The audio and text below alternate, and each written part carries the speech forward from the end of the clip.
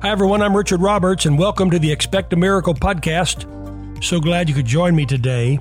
As you can imagine, I get lots of questions wherever I go. As a matter of fact, I was preaching recently at a ministers' conference, and we had 3 sessions, and I decided to make one of the sessions a question and answer session. And we went for, I guess, almost an hour and a half. No holes barred, them being able to ask me any question. I said, anything you ever wanted to ask Richard Roberts and you never have the opportunity to do it again, here is your chance. And it was wild. I'll tell you what, it was so much fun. But I get a lot of questions, and I thought today I might deal with 4 or 5 of the questions that I've been receiving lately concerning healing. Now, if you have a healing need in any area of your life, a need spiritually, a need physically, a need financially, a need emotionally, or in some other area of your life, then this podcast is especially for you today. You might want to take time to let a friend know about this podcast. Tell them how to get it, how to download it. All right. Here are some of the questions that I've been receiving lately. The first one is, what gets in the way of people receiving healing? Well, that's a great question.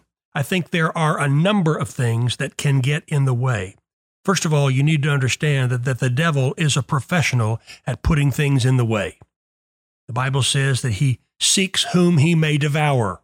He's walking about seeking whom he may devour. And the Bible tells us in John 10:10 that the thief or the devil comes not except but for to steal and kill and to destroy. So he's trying to destroy any chance of you ever receiving healing.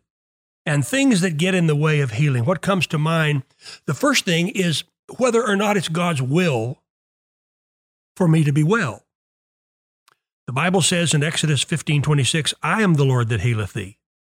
Well, therefore it's his will.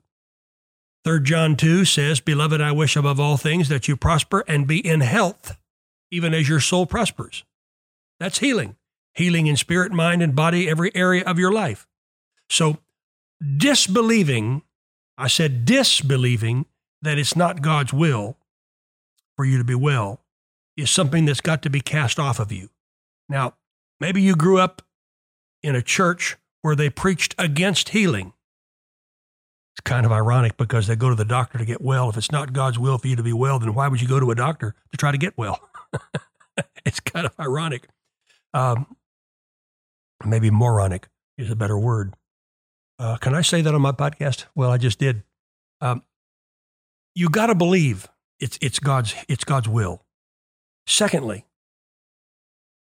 God wants you well. It's his wish. He wants you well. Now, one thing that can really block it is unforgiveness. There's something about unforgiveness, harboring bitterness and unforgiveness in your heart that can really slow down the healing process and sometimes just completely stop it. Because the anger and the bitterness that comes from unforgiveness just kind of eats you up on the inside. And lots of times when I have healing services, I lead people in a prayer of forgiveness towards someone who's hurt them, just to help them to get over that so they can open themselves up to receive healing. Now, I'm sure there are a lot of other things that are blessing blockers, healing blockers, but those are just some of the things that come to my mind as I read these questions. Here's another question. How can you be in faith for healing if you're afraid to die? Well, you're talking about 2 different subjects here. I know there are a lot of people who fear death. I'm not one of them. I'm not looking to die. Don't misunderstand. I'm not planning on dying. I don't spend much time thinking about dying because that's not in my control. That's in God's hands. And I've learned how to take care of my part and let God do his part. I'm not afraid to die because I know there's heaven. For a Christian, to die is to gain heaven. And unless Jesus comes before my life ends, then the day will come when I will die. But I have the blessed hope and assurance that to be absent from the body is to be present with the Lord. On the day that I die, my spirit will leave my body. My body will go into the grave, but my spirit man is going to live forever. I'm not afraid to die. But I believe that you can receive healing by using your faith. And just put that out of your mind about being afraid to die. Just, live your life Obviously, take the normal precautions, and then you got to do that, safety first. But use your faith and believe God and set aside that fear of dying. Now, I understand why people in the world might be afraid of dying because somehow inside them they know there's hell waiting. Well, I'm not going to go to hell because I know the Lord. And when you give your heart to the Lord, that means you're going to heaven and you're not going to hell. There is a heaven to gain and there is a hell to stay out of. I promise you that. On a recent podcast, I told the story about Peter and the disciples in the boat when they were filled with fear. Fear comes against all of us. Comes against you, comes against me. None of us are immune to fear coming against us, but we don't have to receive it. Jesus saw the fear in the disciples, and he walked to the bow of the ship as the waves were crashing in. The disciples thinking they were going to drown, he put out his arms and rebuked the winds and the waves. He calmed the sea to sleep and said to the disciples, "Where was your faith? You could have overcome this with your faith, but instead you just let fear, in essence, you let fear torment you. And fear does come to torment you. The spirit of fear is not from God, it's from the devil. And what you have to do with fear, you have to say, fear in the name of Jesus, get out. I'm not going to be afraid. I'm not going to be afraid. I'm not going to be afraid. I call on the peace of God that passes all understanding, and I take that into my being. Fear, get out of my life." That's what I do. You can do it too. Here's another question. Why do some people, boy, this is a great one. Why do some people get healed and others don't? Let me give you a great 3-word answer. I don't know. I'm not in charge. I'm not God. I've seen instances where it looked like there was no faith, and I prayed for healing, and the person got healed. And I've been in situations when it looked like they had all the faith in the world, and nothing seemingly happened. I'm not in charge. That's not my job. My job is to pray and to believe. Now, healing sometimes is a process. A lot of times we see healing come instantaneously, but many times it comes as a process. And let me tell you a story. Lindsay, my wife, began having migraine headaches when she was a little girl. And every so often, she would have a migraine and she'd have to go into her bedroom and close the drapes and pull the covers over her head and take medication until the migraine left. When we got married 43 years ago, I began to notice that she was having migraine headaches. And one day she said to me, "Would you ask your father to come down and pray for me?" So I called my dad. My dad came over to our home.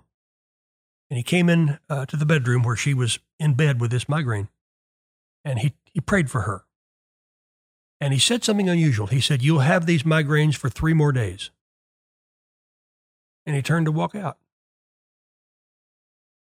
And she said, "Oral, wait, 3 more days? Why?" He said, "I don't know. That's just what I hear the Lord saying. You're going to have them for 3 more days, and then you'll never have another one." Well, she was shocked.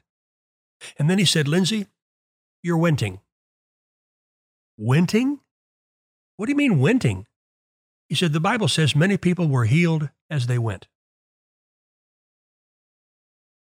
In other words, they received the prayer of faith, and as they went on with their lives, the miracle came over a period of time.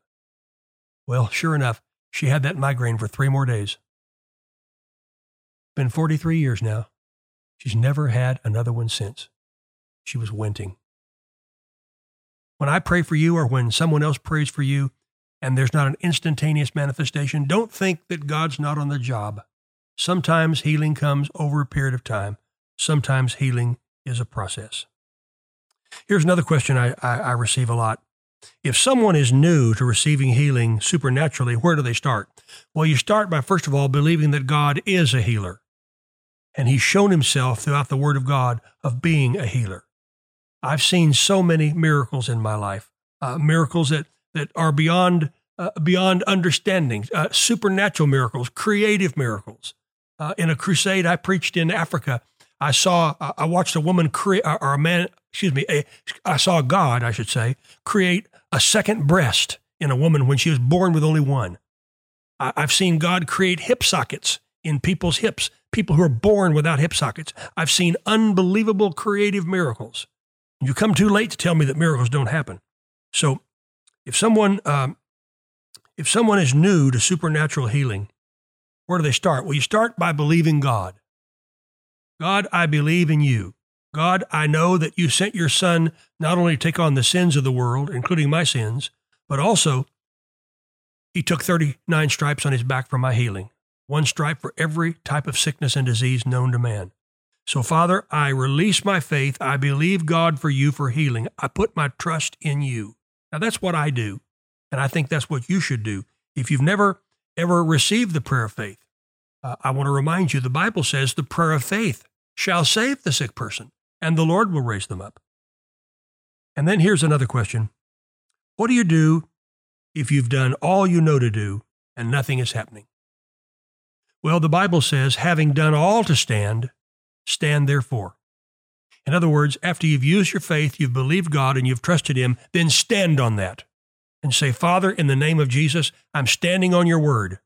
Now, as an example, there are several things that I'm standing in faith for right now.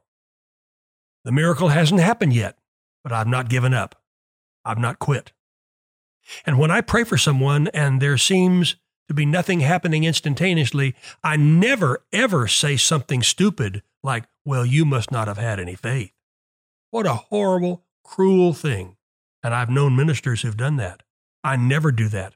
You say, well, what do you say, Richard? I always say, now look, I have set my faith with you in an agreement, according to Matthew 18:18 and 19, which says, if two shall agree on earth as concerning anything that they shall ask, it shall be done by my Father in heaven. I've set my faith with you, and I'm not coming out of this prayer agreement until the miracle happens. I keep my faith going with you, and I will keep my faith going with you. And so in the authority of Jesus' name right now, I pray over you. I command Satan to loose his grip off of your body, off of your finances, off of your emotions, off of your family, off of your business, off of your job, off of your ministry, off of every area of your life. Satan, take your hands off. And my dear friend, I pray over you today. I send the word of God to you, and I believe God for your healing, and I'm not coming out of this prayer of agreement until the miracle is manifested. And if you're receiving a healing right now, I'd like to hear from you. Contact us at richardroberts.org or call the Abundant Life Prayer Group at 918-495-7777. Let me know what God is doing. If you feel like you need further prayer, let me know. Let me be a prayer partner with you. Let me be a person who brings you an encouraging word like I'm doing today in Jesus' name. God bless you, and I'll see you next time right here on the Expect a Miracle podcast. Bye-bye for now. Does God still heal today? Healing is a central key. It's not a sideline. You'll find healing all the way from Genesis all the way to the book of Revelation. Healing is God's plan. If you have questions about whether or not God still heals, if you're skeptical but want to believe, then order this book, God's Healing Touch by Richard Roberts. Go to richardroberts.org or call 1-844-828-1412.